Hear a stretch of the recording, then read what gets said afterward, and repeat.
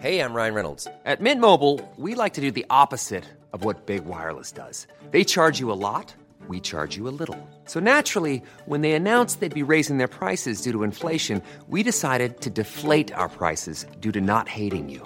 That's right. We're cutting the price of Mint Unlimited from $30 a month to just $15 a month. Give it a try at mintmobile.com/switch. $45 up front for 3 months plus taxes and fees. Promo rate for new customers for limited time. Unlimited more than 40 gigabytes per month. Slows full terms at mintmobile.com.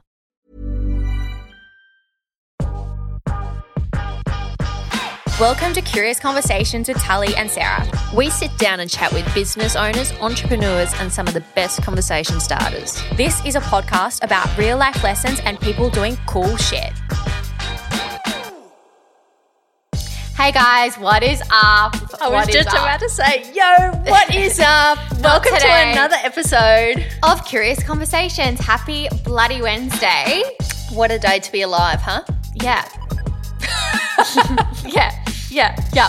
So on today's episode, I think, Sarah, you should dive straight into the intro. Oh, it's a bit awkward.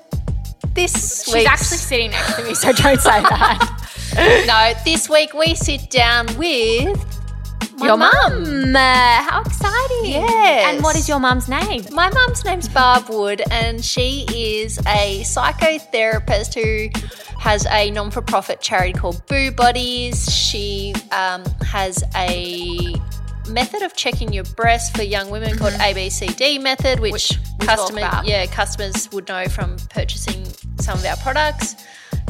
We dive into a lot about grief and how to deal with grief, because I'd kind of say that's mum's speciality. Yeah. What would you say? What you just said. No, and we talk about getting to know yourself. It's obviously brought up a lot in the conversation, and I think I'm definitely walking away from this conversation learning something, and I think a lot of people will as well. Yeah, I think it's a great listen for you to just walk away and just be like, how can I get to know myself a little bit better? Agree. Yeah. Well, enjoy listening to my mum, guys. And the awkwardness of your voice. Don't forget to like, subscribe, and pass on to all your friends, and have a beautiful Wednesday. Bye. Yo, what's up, guys? Happy Wednesday. Today we have a very exciting guest, and I'm excited. I don't know about Sarah. Are you excited? Yeah, I'm excited. She's looking a little bit awkward. Drum roll, we have beautiful Barb. Now, Barb is Sarah's mother. Hi, Mum. Hi, little one. Cute. I don't think I could have my mum on the podcast, but my mum's boring. So anyway, she doesn't listen. It's fine. Hi, Liz. I don't even know if she knows how to listen to a podcast, so she doesn't listen. But welcome to Curious Conversations. Thank you, Tal. How are you? I'm good. How's my daughter? Yeah, I'm really good. How are you, Sarah? I'm really well, thank you. A little bit red. Yeah, a bit of sun. We're in the sunshine state. I just copped a little bit of sun. You did. Yeah. Your face is a bit red. It's either that or she's embarrassed. I'm not sure. So tell us, why do we have Mum on today? Well, we have Barb on because you have done some amazing things, and we wanted to talk to you about it. Not only have you brought up Sarah, who is an absolute legend. But you've done some amazing things. You've got a non-for-profit charity, which we'll dive into, but you're mostly a therapist, right? That's right. Yeah. So tell us a little bit about what you do. Well, I'm a psychotherapist. Okay. So if you're wondering the difference between psychotherapy and counselling, a counsellor will probably sit with you and come up with a short-term solution to a problem so you can move forward, whereas the therapist will help you go deeper and see why perhaps that problem keeps arising for you, why you keep reacting to it in a way. Okay. So really therapy helps you clear issues that have been probably hidden. Yeah. From childhood? From childhood, yeah. Can I just, Mum, move your arm a little bit? You might knock your mic over. Oh. I'm not going to knock my mic over. Goodness gracious. She's not going to move. No, don't move. You are a therapist, and to be honest, you speak to me and all my friends quite a bit, and you give us great advice. But one thing I really want to talk about, because it's an emotion that everyone in life goes through, whether it's grief, and it's whether if a loved one dies or a relationship ends or anything, everyone always experiences grief. Yeah, so grief is a part of life and mainly associated with, we all think of grief and we think of the loss of a loved one from death. But grief has many faces, so it can be like what we're experiencing now. COVID. You know, people have lost their jobs, they've lost their security, they've lost family that they couldn't sit with. And grief itself comes in, I like to categorise it in 3 ways. So normal grief, which we'll all go through and we'll eventually move forward through. Delayed grief, in which people experience something and it's sort of denial comes into this one, and you think, oh no, I'll be right, I'm okay. You know, I've dealt with this. And then that can then become complicated grief. And complicated grief is where we all have to be really careful, because I have a firm belief that there's a direct association between emotional disease and physical disease. But if you want, we can talk about that later. And then there's anticipatory grief, which I think most people are experiencing now, the what-ifs in life. Yeah. So you project forward, and we tend to go doom and gloom as we project forward. So I believe for people to be able to cope with grief or get through grief, they do it and they acknowledge it when they've acknowledged their circumstances are real and what is. Yeah. So going back to anticipatory grief, with what we experienced in Victoria, it's something I think we Lockdown. If a COVID case arises, we're like, oh God, we're going to be locked down again. That's what you're talking about? That's what it is? Yeah, sure. Yeah. Well, and if anything happens in your life flow, I mean, I lost a baby when I was 21 and it was pretty horrendous. It was an ectopic pregnancy, blah, blah, blah. So I just anticipated that because this had happened once, it would happen again. This would be a pattern in my life.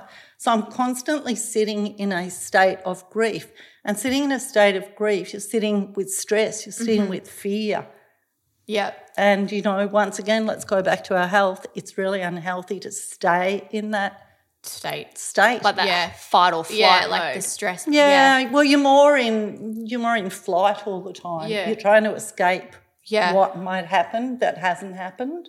Do you think by being in that state, you're kind of like, we talk about manifestation a lot. Do you feel like you manifest more grief because you are in that, or like bad things to happen towards you?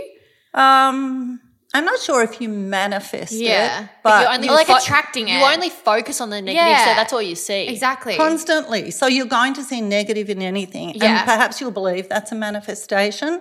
You know, something really crappy might happen. You think, oh my God, I manifested it because, you know, I'm doom and gloom and I didn't think this would happen and I never thought this person had phoned me, and they don't phone me. So you project that you've manifested it, whereas in actual fact it might just be an occurrence in life. How do you shift that perspective of negative thoughts?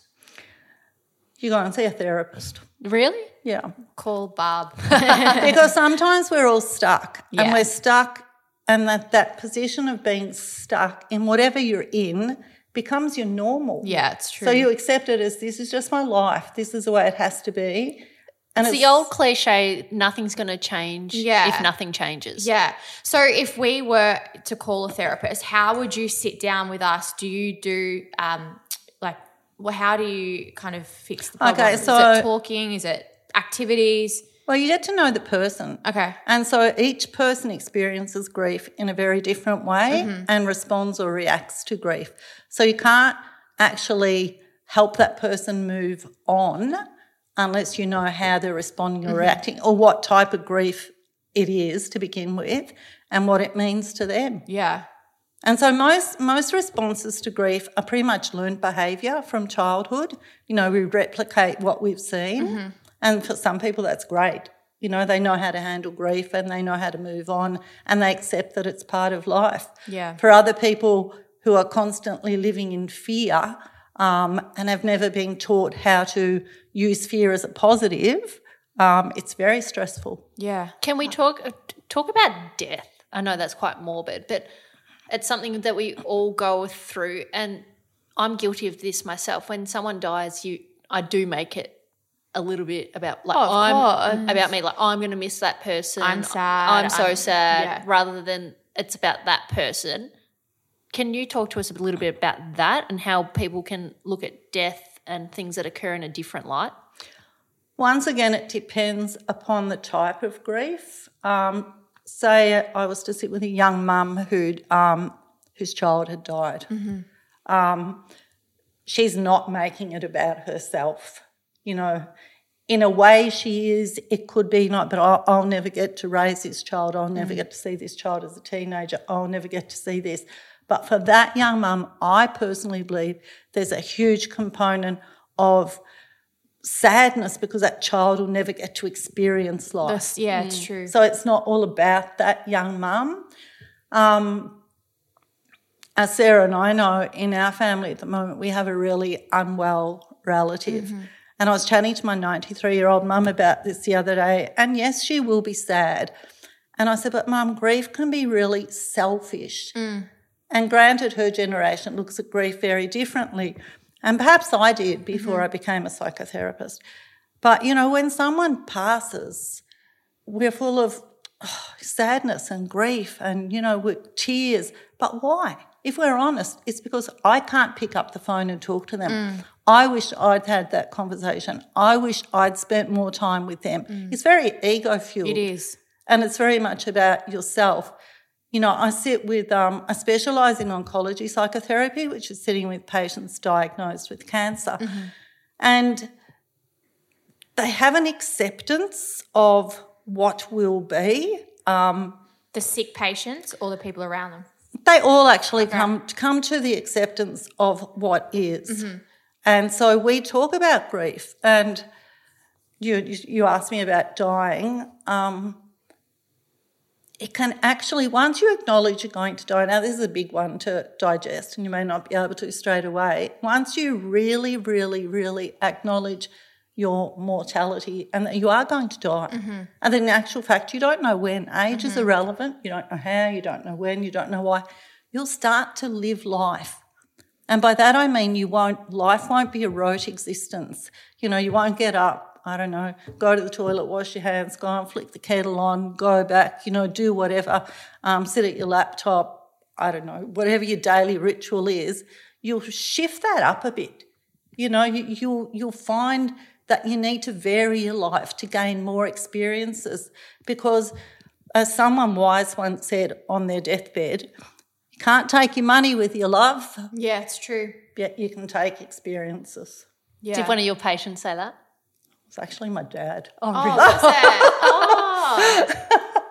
So you just mentioned you sit with a lot of patients that are not quite well and stuff like that. Yeah. What would be like, this was a question we were talking about yesterday that we wanted to talk to you about, and I'd love to know because I think it'll make a lot of us live life a bit more full. What would be the top 3 regrets people say that they wish they had top 3 regrets of life of people that are like very sick and dying? That they hadn't, probably the number one is that they hadn't focused so much on money.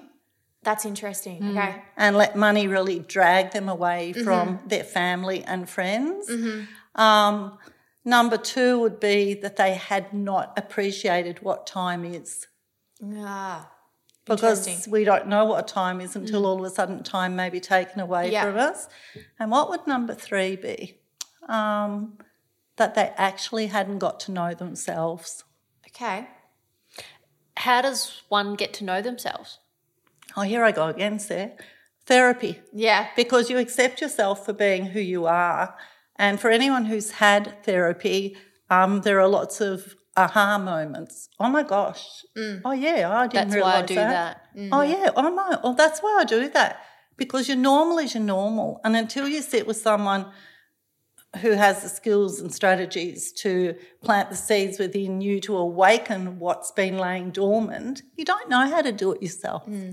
Like throughout my life I didn't go to therapy and now I so wish I had of. And it's really difficult because, you know, I'm 66 years of age now and I want to put this old head on everyone's young shoulders and just say, please go out and do it, get to know yourself because, you know, it's the most important relationship you'll ever have.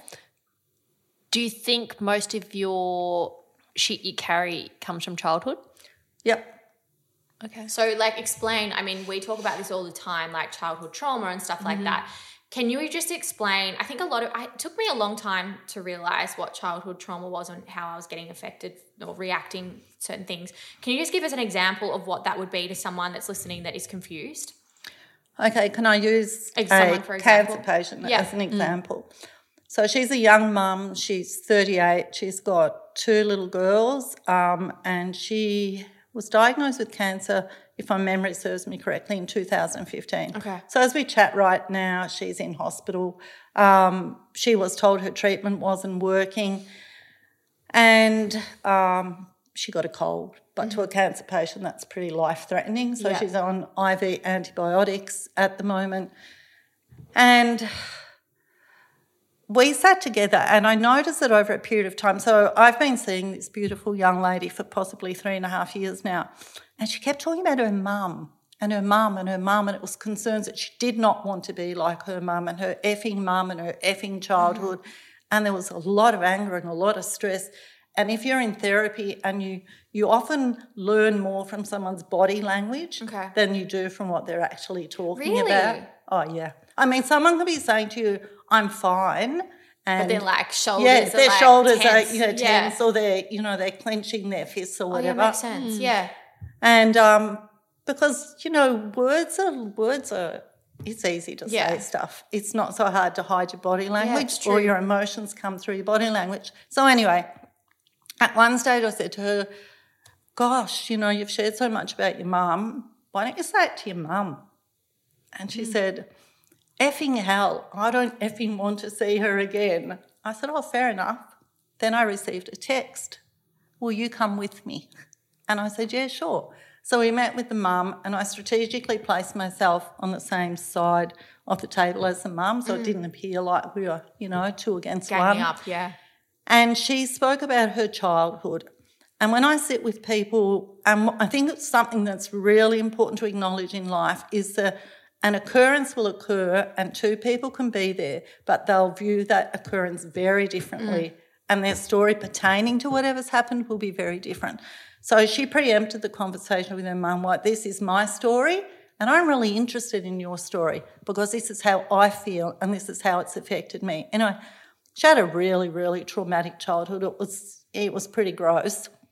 And she believes in her whole heart that a huge contributing factor to the genesis of her diagnosis for her developing breast cancer was this traumatic childhood, and her reason being that, it was so horrendous. She was the eldest of 3 siblings. She had to take on many roles and it just had to become her normal because there was really no one there to support her. So she was angry at her mum because she had to take on the mother role. She was angry with absolutely everything, with the circumstances in life, with her mum at the age of 38 now. Why didn't she speak up sooner? Why didn't she address this issue? We all live on whys, but the fact is it didn't happen. So anyway, she chatted to her mum and, they resolved it that she didn't see her mum for a while. But in that interim period, I thought, she's still carrying stress. So Monash Uni did a research study and they have discovered that for anyone who's had cancer or who has cancer, chronic stress makes the cancer travel through the lymphatic system 6 times faster. Wow. So we're sitting with a cancer patient. It's to constantly alleviate stresses, so just to get them to talk about their stresses, take the weight of that stress away, and then gain an appreciation for what they have, so that when the therapeutic session ends, they're okay because, life's shitty because of X, Y, Z, but they've got this, whatever this is. So, I wrote a little book once, and one of the sayings in the book was, when you find your why, you'll always find your how. So, yes, she attributed it to her mum, but there was nothing she could do. So she'd said her bit. So we worked then for the next 18 months on gratitude and forgiveness. I was going to say it's kind of like acceptance and forgiveness are the 2 biggest things you have to actually work on once you've Because in life, I posted something, I'll get it out later, but I posted something the other day about forgiveness because that's a thing that I think I hold a lot is things that have happened in my life and I haven't forgiven. And I think once you forgive, it's just that stress kind of exits. But then mentally you also have to see things through fresh eyes. Of course, yeah. But then, Tal, can I ask you a question? So when you say, you haven't forgiven, is that the other person or yourself? Probably the other person. But then I did have to go see like a therapist to forgive that person. Like I've now forgiven that person, but for a long time, like I was like, I hate you, it's your fault. Like, but do you harbour anything within yourself that you need to forgive yourself for, like decisions or choices or whatever? Yeah. Well, that's your most important thing. Yeah. Because that other person was just the other person. Yeah, true. Right? They're just another person in life who came into your life for whatever reason. They're now out of your life, but you're living with you.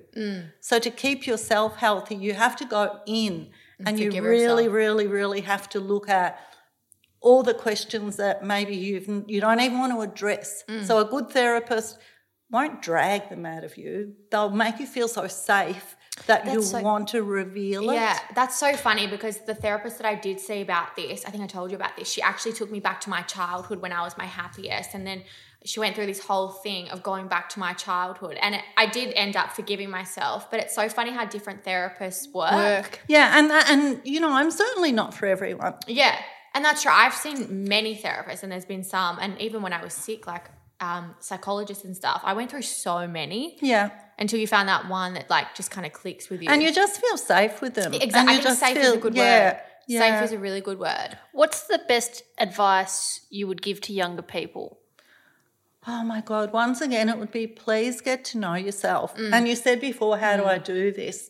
You know, well, you can see a therapist, and there's a thing called a genogram that certain therapists know how to construct. So it's pretty much like a family tree, but it's intergenerational patterns of communication and behaviour. So if you can go back possibly 3 or 4 generations and you're asked the appropriate questions, and then it comes down to you, gosh, you've got squiggly lines feeding into you, this feeding into you, that feeding into you, and you have a better idea of who you are as a person.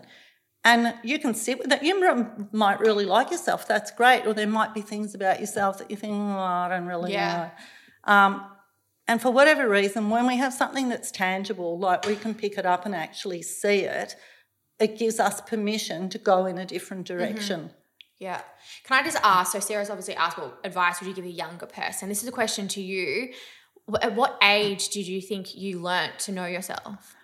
Like how long did it take you? I went to uni. I think I went to uni when I was maybe 55. Wow, okay. I was going to say this is what I want to dive into next, because your background and growing up and all that is quite interesting.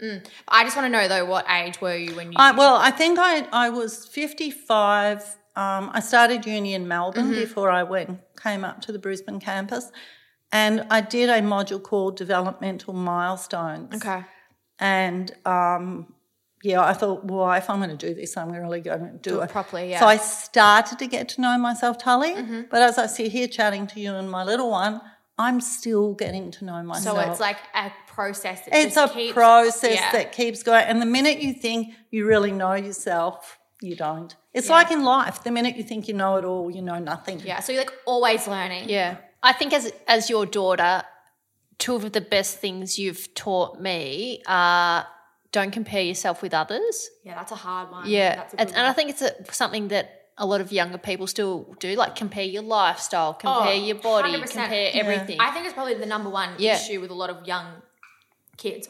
And also to own your own feelings. So if, say you're feeling something, you want to confront someone, exactly what you said before, communicate and say, I feel like you always own your stuff. Don't project your feelings onto anyone else. Yeah. And the minute I remember, I don't know, really early on in the degree, we were taught to fill in gaps. I feel whatever, when you whatever, and what I would like. Yeah. So, you know, I feel upset when you speak to me like that. So what I'd like is a bit more respect. And you can have someone else going, oh, no, but it doesn't matter because it's how you feel. And that's the most important thing in life, to always own what you feel and to know that the one thing that can never, ever, ever be taken away from anyone is choice. So certain circumstances will happen in your life. Some will be great, some will be really shitty.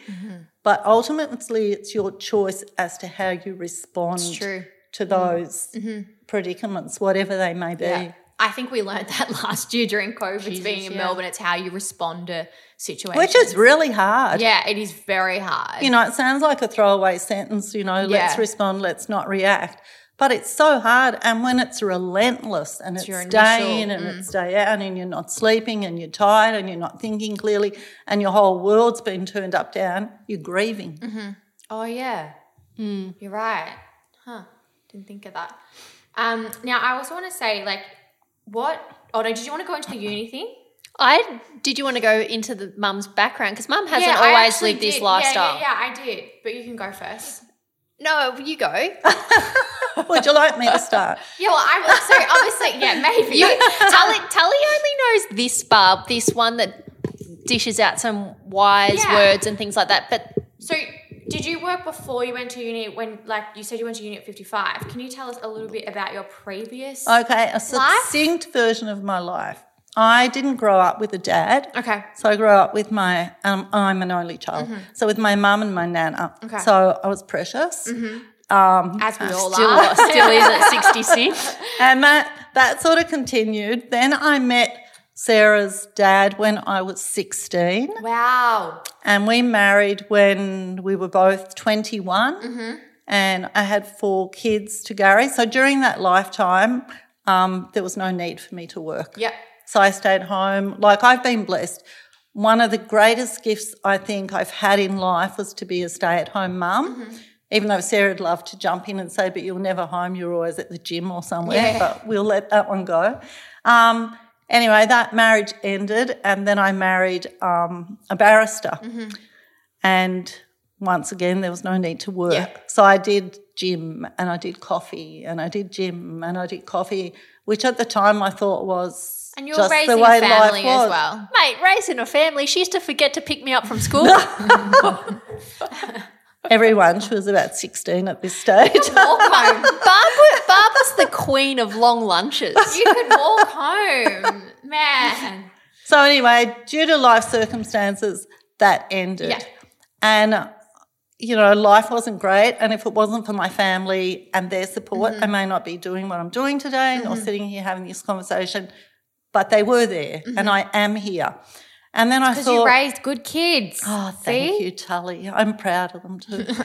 So then I thought to myself, okay, actually one serious thought, but it was very serious at the time when I was probably on the floor, you know, curled up, not wanting to speak to anyone, was how on earth does anyone not have a Maserati and a Mercedes convertible in the garage and live in a 50-square house on 10 acres with an in-ground pool? But they were serious thoughts. Really? Because that's all I'd known. Knew, yeah. And you know how if I want a Chanel bag, oh, my God, how am I going to buy a Chanel bag? Like I was such a label person. So my greatest, from the harshest lessons in life, we can learn the greatest lessons. So for me, at that point in my life, I was a lawyer's wife and I walked the walk and I talked the talk and then all of a sudden that label was ripped away from me and I was no longer a lawyer's wife. So who the hell was I? Yeah. Because I didn't know myself. Yeah. And you were living behind someone else. I was. You weren't yourself. No, because I didn't know myself.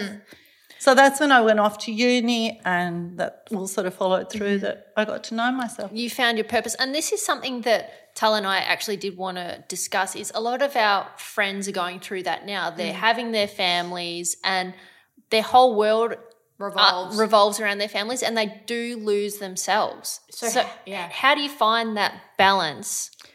Well, they may be having their families now and it may be important for them to be just absorbed in that because you can still know yourself and have a great idea of yourself as a mum. And I think for when my kids were little, like I knew who I was and that person I was then was the mum to 4 kids.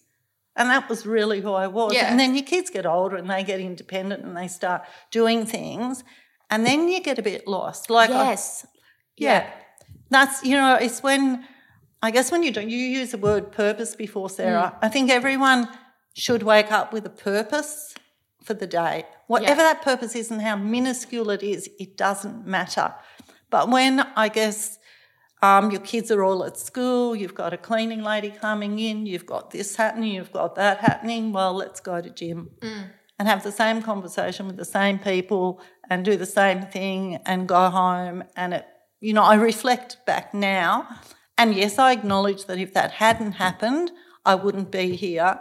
But I sort of look back and go, oh, my God, how shallow. Yeah.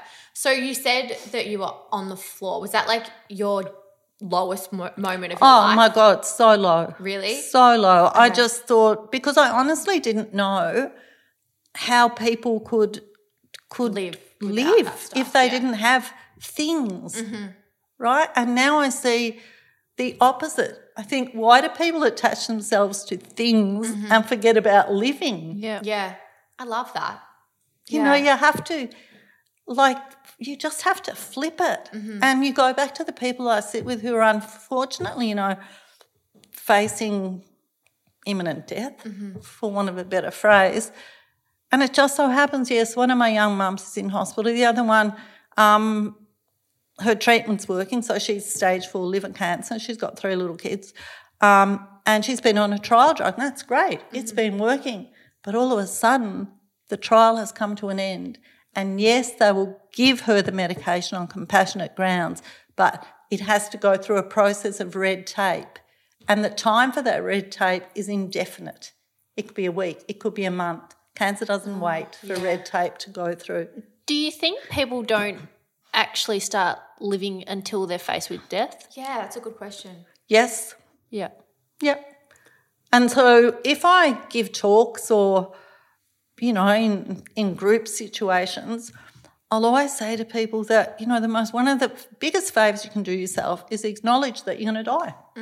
Yeah, it sounds morbid, but death, like everything like death, like fear, like anxiety, like feelings of depression, they can be your greatest friend, because it's from sitting at your lowest ebb or actually acknowledging that nothing's permanent. Everything on this planet is impermanent. For as much as you say that, like, I get it, I know I should be living, but I can tell you now, if I walked into, and you say this, there's always a day before when someone was healthy. If someone told me I was sick and I was dying, I would start living tomorrow.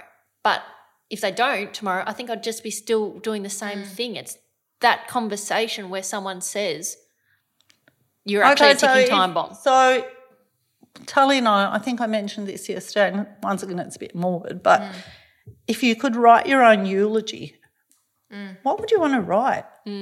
Sarah has what? Sarah has what? God, Sarah annoyed Tully a lot. Yeah. No, but it's true. Yeah. Look back. I mean, what would you want on yours, Tull? I don't know. I'd probably just want people to see me as like nice. I don't know, like a kind-hearted go-getter, I suppose, like lived her life. But then I say that, but then I think, talking to you now, I'm like, probably don't live my life to the fullest. I have to say, the last 6 months, we've never said no to anything. I think, and again, referring back to COVID, like every bloody podcast, but I think COVID had something to do with that, because I realised that shit can be taken away from you very quickly. And I'm a controlling person, you're a controlling person, Sarah.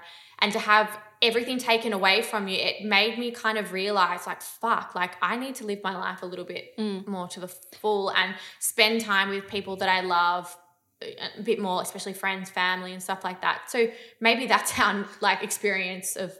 And that's it. It's experiences. We're really focusing on having experiences with all our friends, like having dinners, going on trips, and I think that's great. Materialistic things and stuff. Even we were talking the other day about, I mean, this is going off topic, but like even talking about what you were referring to before, like materialistic things, like handbags, all that stuff. Like, okay, we all love a nice handbag, but that to us now, it doesn't actually. But can I ask you a question? Yeah. Why do you want that nice handbag? This is what we're talking about. So for now, so back, in maybe 2 years ago or a year ago, I'd be like, oh, I wanted it probably more to show people. Yes. But now I buy things because I want them and I've worked hard for it or something. For example, I've got a Chanel bag that I bought when I was like 18, I think. and because Dad gave us money for our birthday. And I bought that actually generally because I wanted it. I wasn't buying it for anyone else. And then that's now what I've come back to after COVID. It's the weirdest thing. And we were talking about that the other day. It's like we buy stuff now because we like. Yeah. We want it and it's for ourselves. Not for anyone But it's sort of not really weird because you were forced, as most people were forced, maybe people in Victoria more so, to actually sit on your own. Yeah. And when you're on your own, who's there to impress? Who's going to look at your bling? Oh my God, particularly Tal and I. We both live by ourselves. Yeah, and it doesn't, like, I just generally now look back and about experiences and stuff like that doesn't. I think we're both much kinder to our families too. Yeah, so I feel like maybe COVID is our near-death experience. Yeah, for many people, on a very serious note. No, 100%. I'm dead set serious. Maybe that is our wake-up call to live life a little bit, and I generally think it was. Well, people keep saying the Great Awakening's coming. Yeah. So. Because we just never know. Like, I think what COVID has shown everyone is, I used the word impermanence before, but we just don't know. Yeah. So, we want and we want and we want, and that's great. Have your goals, have your dreams, have it out there. But also accept that that's what it is, and don't put all your energy out there because you miss out on this. It's true. I never thought I'd, do all the things that going to uni has allowed me to do. And then I was recently asked to write the grief modules for the Master of Counselling, the Grad Dip of Counselling, to which I've said no. Reason being, I was just accepted by a uni today to do a grad dip in health research. Amazing. So I guess I sat back and I thought, how do I want to be remembered? I want to change the life of females. I feel like my next thing is young females next year, because so many of my young patients with breast cancer have been misdiagnosed. Really? A young girl I was meant to chat to today, but she'll be on tally tonight. You do know you have 2 sons?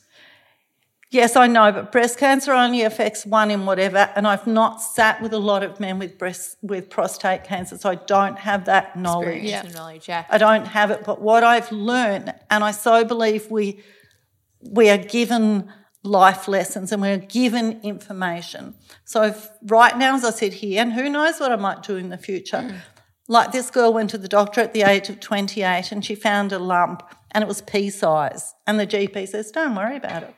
Just, Really? That was early 2018. A few months later, in September 2018, she went to a breast surgeon. It was egg size. Get out. She had it removed end of 2018. It was the size of a cricket ball. And it was the type of cancer that's quite aggressive. Like we talk about breast cancer, but within breast cancer there are so many varieties and, lots and lots of different things. So I think COVID, life, any trauma in life, what I actually want to do is help people take responsibility for themselves, because it wasn't until my life fell apart and I had support and I learned how to be responsible for myself did I realise that was the greatest gift. Yeah. It's so empowering just to know yourself and be happy with yourself. And is that why you've started your non-for-profit charity Boob Buddies? Oh, well, it's a bit of a story. I'm actually feeling my boobs as we're talking. It freaks me out. So when I came up to study on the Gold Coast, I actually didn't find study really hard. So I volunteered at a private hospital, and for whatever reason, I do believe there's something else. I don't know if it's God, the universe, but there's definitely something else. So I was invited into the intensive care unit or day oncology constantly. And I thought, oh, my God, this is so different. The biggest reason was I was having meaningful conversations with people who were on their way out or just diagnosed. Yeah. Because here we go with time again. They realise how important time is. They don't want to waste their time talking nonsense. They don't have time for, look at me and I'm so wonderful or just making stories up. It's a real conversation. You sit with people actually as well when they're dying. Yeah, I do. Do you know there's something else there? Like, we actually had a pretty good conversation yesterday, and I want to know, what happens when people cross over? Well, I don't know when they cross because they don't come back to tell me. Yeah. But you've seen some amazing things. I've seen some amazing things. There was a lady at a hospice here on the Gold Coast, and she was actually from Geelong, and I can sort of close my eyes and picture myself sitting with her. And she had her pearls on. She'd been married to a GP, lived down in Geelong, and he was Greek. Mm-hmm. And anyway, she had the nasal oxygen thing on that kept falling out, and she'd kept putting it in, and I was sitting there and we were watching telly, and she said, "Barb, I won't be here in 3 weeks." I said, "Oh, do you mind if I ask where you'll be?" And she rolled her eyes like, "Please don't be silly." And I said, "Okay, do you mind if I ask how you know?" And she said, "Because they told me." Get out, really? I said, Who told who? Someone. God. "No, just people came." Oh. So it's not like they hear a voice. It's a knowing. Yeah. It's a knowing without actually seeing someone, or maybe sometimes they do visualise people. But for this particular lady, and anyway, it's not funny, so I don't know really why I'm laughing. That's probably a bit of a nervous laugh. But there was that lady. There was another lady who used to have maybe a bottle of red stashed in her little bar fridge in her room at the hospice. So on a Friday we'd have a sip of red. There was another lady, and her name was Barb, and she came in, and she had a brain tumour, so she was really, really close to death. So seated in her chair, pretty much could speak a little bit but not really functioning. And her dinner was brought in, it was pumpkin soup. And she said, "Oh, will you feed me?" And I said, "No, I'm sorry, I can't feed you, but I can go and get someone else who can feed you." So by the time I went and found a nurse and came back, she'd fed herself. Oh. And I thought, often people rally before they're about to exit the world. It's like they get their last hurrah, and they can have a full-on conversation, or they can sit up, or they eat a meal or whatever. Anyway, so I said, "Well, that's amazing." And she sat in her chair and I So sat on you the knew bed. she was going to go soon? Yeah, well, but how long soon? And anyway, so I think we were watching Deal or No Deal or something, and I thought she was asleep on a couple of occasions, and I went to go, and she goes, "Where are you going?" I said, "Oh, I have to go home." Yeah. Anyway, that happened a few times. So there were those 3 ladies, and this was a Friday. Went home, had the weekend, went back in, and there was a cleaner there who'd cleaned voluntarily because her husband had passed at the hospice, and it was such a nice place for people to spend their last days. And anyway, I said, "Oh, how's so-and-so and how's so-and-so and how's so-and-so?" And she put her arm around me and she said, "Oh, they all died over the weekend." And I went, "Right, I'm going home and I'm never coming back here again." And she said, "No, but don't you feel great because you sat with them and they obviously felt safe enough to go?" Oh, my God, that's really cute. So I guess when I say I want to share my knowledge, I want to make people feel safe so that they can explore who they are and really live life, because life is so goddamn temporary. Like we don't know. And yes, shitty things will happen, but don't let them define you because they've happened for a reason, whatever that reason is. And one of the hardest things in life is to ask why and never receive an answer. And accept that you won't receive an answer. Because why does there have to be an answer to everything? Yeah, I agree with that. Yeah. There doesn't have to be an answer. But the most important thing, so I'm very existential, and I'm not sure if you know what that means, but in existential therapy there are certain givens in life from which you can't escape. So one is relationships. The most important one is what you'll have with yourself. Time and temporality, that's death.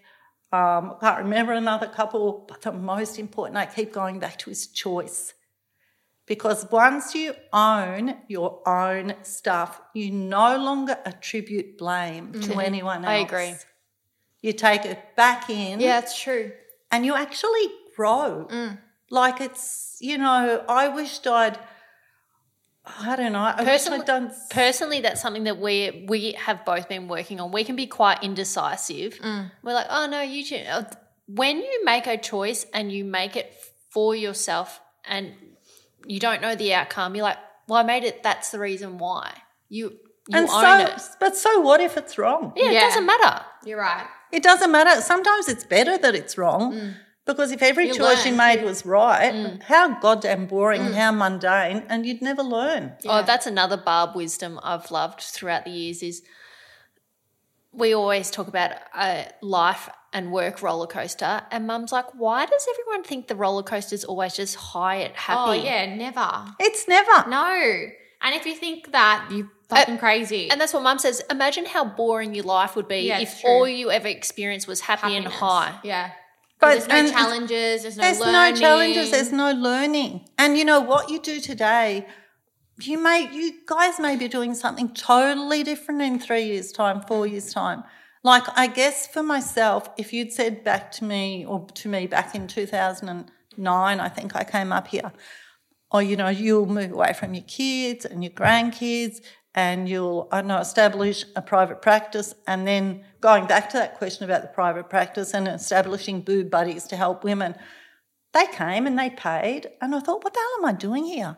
I've established this practice to alleviate their stresses, and for them to find money to pay me is actually a stress because they've lost their job. Sometimes the husband's become the carer, so he's not earning his income, but they've still got the same bills. So that's why I established Boob Buddies. So you're providing therapy for all these families for free? Yeah, and in-home, because if you step into someone's house, anyone stepping into someone's house, you're immediately a guest and they're empowered in their own home. So when someone's feeling empowered is when they feel safe enough to actually have meaningful discussions. Mm-hmm. And so that's why the in-home thing. And then through the most beautiful, amazingly courageous people that I'm very, very lucky to sit with, they've asked me to spread the knowledge about emotional dis-ease and physical disease, because everyone will come back to something in their life. Now, we don't know if it's right or not, but it's sincerely their belief. And now we do know the correlation between stress and hormones that are released and affect your immune system, et cetera, then there's something to it. So a lot of your patients are saying that their stress, and one thing you always say, Mum, is that people putting others in front of themselves and not caring about themselves enough, that's a stress. So that attributes to their ill health. Oh, certainly, Seth. You have to be respectful of others. I mean, we live in a community, so we don't live on an island. So it's not all about ourselves. But, it's like for me as a mum, if I don't look after myself and nurture my health, that both physical and mental, I'm not going to be a good parent. Yeah. I'm not going to be a good nana. I'm not going to be a good therapist. I'm not going to be a good anything. Mm-hmm. So I have to work on me to be able to do that. And one of the biggest favours you can do, like go back to COVID. I know everything's about COVID, but a lot of people really struggled during COVID because, yes, they're sitting at home on their own for those who are not in a relationship, but they're actually sitting with a stranger because they did not know that other person. So because their life was full of busyness every day, they knew exactly they'd go here, they'd go there, they'd order a coffee, they'd come home, they'd do this, they'd do that. All of a sudden they can't do any of that. So there are different challenges that start to come in and they go, holy shit, what do I do? Was there a spike in therapy last year? Huge. Was there? So I also started a private practice to help people just acknowledge their emotional stresses because sometimes it becomes normal. And you might say, but then how do you know when to go to a therapist? It's just when you feel like, you just know. You just go, like there's something. Yeah. I don't know, I don't know what it is. And so going back to was it busy? So my private practice is called Inside Out Psychotherapy, and I now people with private health funds like Bupa, Medibank Private, the Police Academy, lots of others, they can actually claim off my services now because it used to only be for psychology, but the demand out there is so high that if you were a certain level of therapist and belong to a certain association and, I have to have, therapy supervision myself because if I don't have supervision, I'm not going to be able to help the next person. It's never ending. Yeah. So, yeah, it's rife out there, and it's actually going to increase, I believe, because when JobKeeper, JobSeeker stops, scary. Yeah. People are just like, it's okay for us. We're sitting But I think here. it's great for humanity that everyone's getting to know themselves. Yeah, it is. But For those who have the courage to, Sarah, Yeah. but there'll be so many people out there like, we've not heard about the really bad things that have happened during lockdown. We've given data and statistics. Yeah, they don't publicise. But they half don't the story. realise what's happening in people's homes. Oh, Or in their heads. Domestic Yeah, abuse. in their In heads, their heads, Tully. like, no, it's not Yeah. reported. And, Yeah. we're very lucky. Well, not very lucky, but we're, social media and all that kind of stuff. The messages that I get from some people in lockdown, like how they were suffering and stuff, and I don't ask them to message me. People just feel like they can share. Actually broke my heart. I'm like, people... like the messages you get, it's crazy, and people they don't publicise this, and I feel like you will get like another spike. Oh, I'm sure, and it's really funny you mentioned social media because the young girl today, she's a physio, and so this is 3 years ago, so she's still, are you ever out of the woods? But she's technically not out of the woods.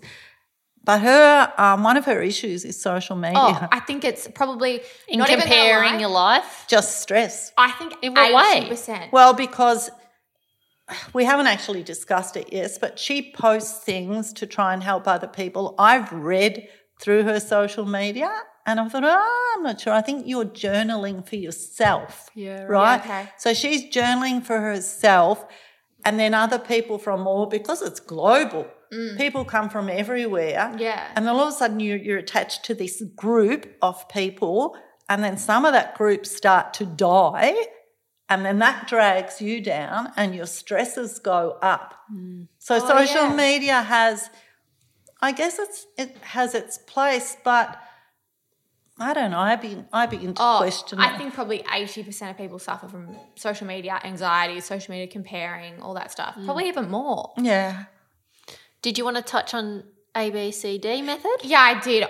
And Just especially briefly? because we have a lot of females that Yeah. follow us and listen to the podcast. And you were speaking about boob buddies before. And yes, I was touching my boobs because I was just checking. Gave me a reminder, which I hope people listening, it gives them a reminder. Can you tell us a little bit about the ABC method? Some customers might know this because we in Breast Cancer Awareness Month, yes. We printed all out. orders we Yeah. send out flyers with the ABCD method, which you, Mum, developed. I did develop, and the reason being was because, as I touched on before, so many people are misdiagnosed. Yeah. So many. I've got lots of friends who are general practitioners, so it's not against everyone. No, but they miss so much, and predominantly with young people, because cancer is always perceived and so wrongly to be an older person's disease that happens in the body. So they'll go off and they'll say, I felt a lump, pretty much like I told you before. So for one of my young mums, she was told it was mastitis. She was breastfeeding. Right. Yeah, well, it wasn't. So what is the ABCD method? So your breast tissue. Yep. So when you feel your boobs, now 3 of us will probably feel our boobs, but you go boobs, don't you? Right? Boobs. But your breast tissue extends up to your collarbone and under your armpit. So Yeah, I the knew the A armpit is your thing. armpit, Okay. the B is your boob, the C is your collarbone, and the most important thing is when you're feeling, don't take your fingers off. Okay. I didn't Because know you that. can be having a feel, and there's a certain way to do it, so you can be feeling and then take your finger off and go somewhere else. Right, and you've missed a bit. Yeah.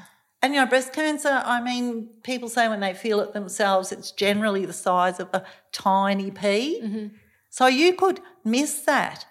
And, I mean, I've got a friend up here who's a breast surgeon, and I said to her, God, you felt so many boobs in your time. How do you do it? And she does a sweeping method. And I went, oh, no. So, but do you check the same time every month too? Yes. So there's, I don't know, When you there's get your period, so much. it can be quite lumpy. Exactly, Yeah. exactly. So you have to find, tender. like there's this thing at the moment, feel it on the first. There's so much info out there that I just cringe when I listen to because it's herd mentality. Yeah. And people say, oh, feel it on the first.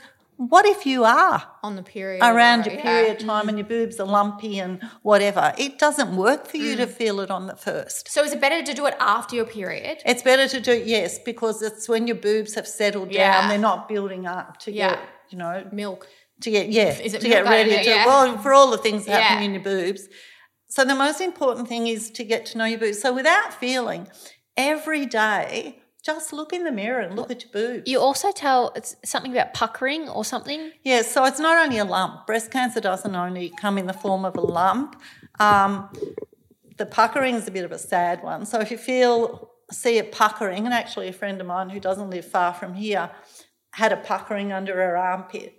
But she'd had a puckering is like when it's sucked in. Like sucked in, like you know when your dress is puckered and tucked. And she had been told maybe a year or so ago not to worry, it's a lump. It's a benign lump. It's fatty tissue. But if they don't do a biopsy and stuff, how can they But say Tully, that? people want to believe what they want to believe. See, I would go somewhere else and then go somewhere else. Anyway, so what a puckering usually indicates is that it's probably sometimes a tumour closer to the chest wall, so it's pulling the skin in. So hence the puckering. Your goal with the ABCD method, and particularly through Boob Buddies, is to have shower cards in hotels and people's Absolutely houses. everywhere. Gyms. Yeah. Gyms. And for me to give talks, I actually want to give talks because things like that can trigger people and you need a therapist there to help you talk about whatever's triggered you. They may have an auntie died, a cousin died, a mum died. They may have felt a lump and don't really want to talk about it. That's the thing. A lot of people, probably girls our age, probably don't check their breasts. I was just going to say that. And not only that, they don't, it's scary. And two, I don't think many women know how to do it properly. They don't know how to do it properly. And I think that's why the ABCD method is something that needs to be more. It's so important. I've actually written an education resource to go with it. So this has taken years, and the breast surgeon I know up here has put her name to it. So it's not just Barb Wood, who's, specialises in oncology, psychotherapy, who thinks this message has to go out. It's a surgeon who operates day in, day out, who believes it has to be out there too. Mm-hmm. So, I think I'll like you just said, I don't know, have an evening at a gym. People 100%. Come along and you teach them what to do. And then the younger you teach people, like if you get it into schools, it becomes a habit. So you might look at your boobs in the mirror and, look at your nipples and all, and then one day go, well, I don't really think that looked like that the other day, and so you go off and check it. And if that first person says to you, oh, no, you'll be fine, but your gut tells you you want a second opinion, go somewhere else. Yeah. That's it, I think. Yeah. That was a bit deep and meaningful. Yeah, that was. Anyone listening, please Everyone will be feeling their boobs. Yeah, literally, please go to the mirror, feel your boobs, and have a good time. Are we going to finish with some questions? Yeah, why not? Yeah. Don't let Mum miss out on the questions. You go. Mum, what's the most used app on your phone? The most used app on my phone would be Facebook. So I check on my kids all the time.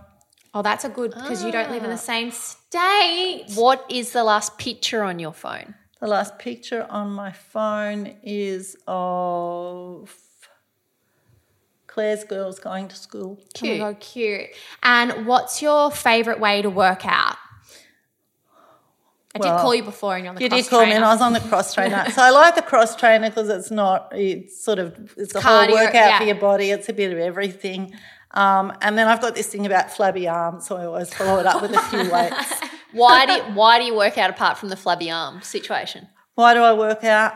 For my own health. Yeah. Like mental health or your body? Both physical and mental. So going back to just, if I can, the breast cancer thing, most postmenopausal women think, because a huge percentage of breast cancers are estrogen fueled. Mm-hmm. So when you go through menopause, you don't have the estrogen in your body or you don't have such high levels. But when you create fat rolls around your body, there's a process that takes place, and I can't remember, I think it's called adipose or something like that, which turns fat cells into estrogen. Oh, wow. So it's really important not to have lots of rolls of fat around your middle. Jeez, Barb, better work on that. Oh, my gosh, how cheeky, Tully. Who is your favourite, I didn't say this, who was your favourite child? Who is Sarah my wrote that. child? Sarah wrote that. Oh, I don't have a favourite. They're all Mark, by far, let me just say that. Mark. Yeah. And I want to know this. If you could adopt a 5th child into our family, Yes. would that be Tully? Yes, I love Tully. Oh, good answer. She didn't even hesitate on that. I would happily be adopted. Thank Thanks, you. Tom. Thank you. You sure you want to be a little Pacini? Yeah, right? Oh, I was going to say. They're challenging. I'd be the youngest. You would by a day. By a day. I was just thinking, I'm like, why should I be the youngest? Yeah, I'll take that. Bless. Well, this has been a bit different for me, having my mum on the podcast. It's been fun. It's been good. And I liked having the conversation with you where someone can listen. Yeah, agree. And guys, don't forget to check out do you have a Boob Buddy? You have a Boob Buddies Instagram, don't you? I have Boob Buddies Instagram and a Facebook page. Yeah, check it out. Do the ABCD method. And please feel free to drop me a line if you have a query. Slide into my mum's DMs. No, because it's so important. Netflix and chill. Don't keep it to yourself. No, 100%. And I agree. And if there's, I totally agree. Take the mask off. Everyone needs to take a mask off every now and then. Have a chat and then put your mask back on and go out and play the role you want to play. Yeah. Well, bless. I'm going to call this or else Mum will keep talking.